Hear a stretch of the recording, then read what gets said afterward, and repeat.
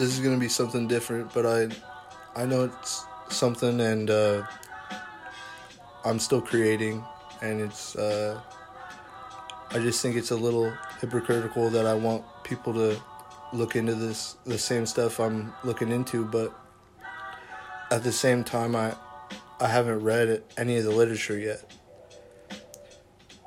But what would that even do?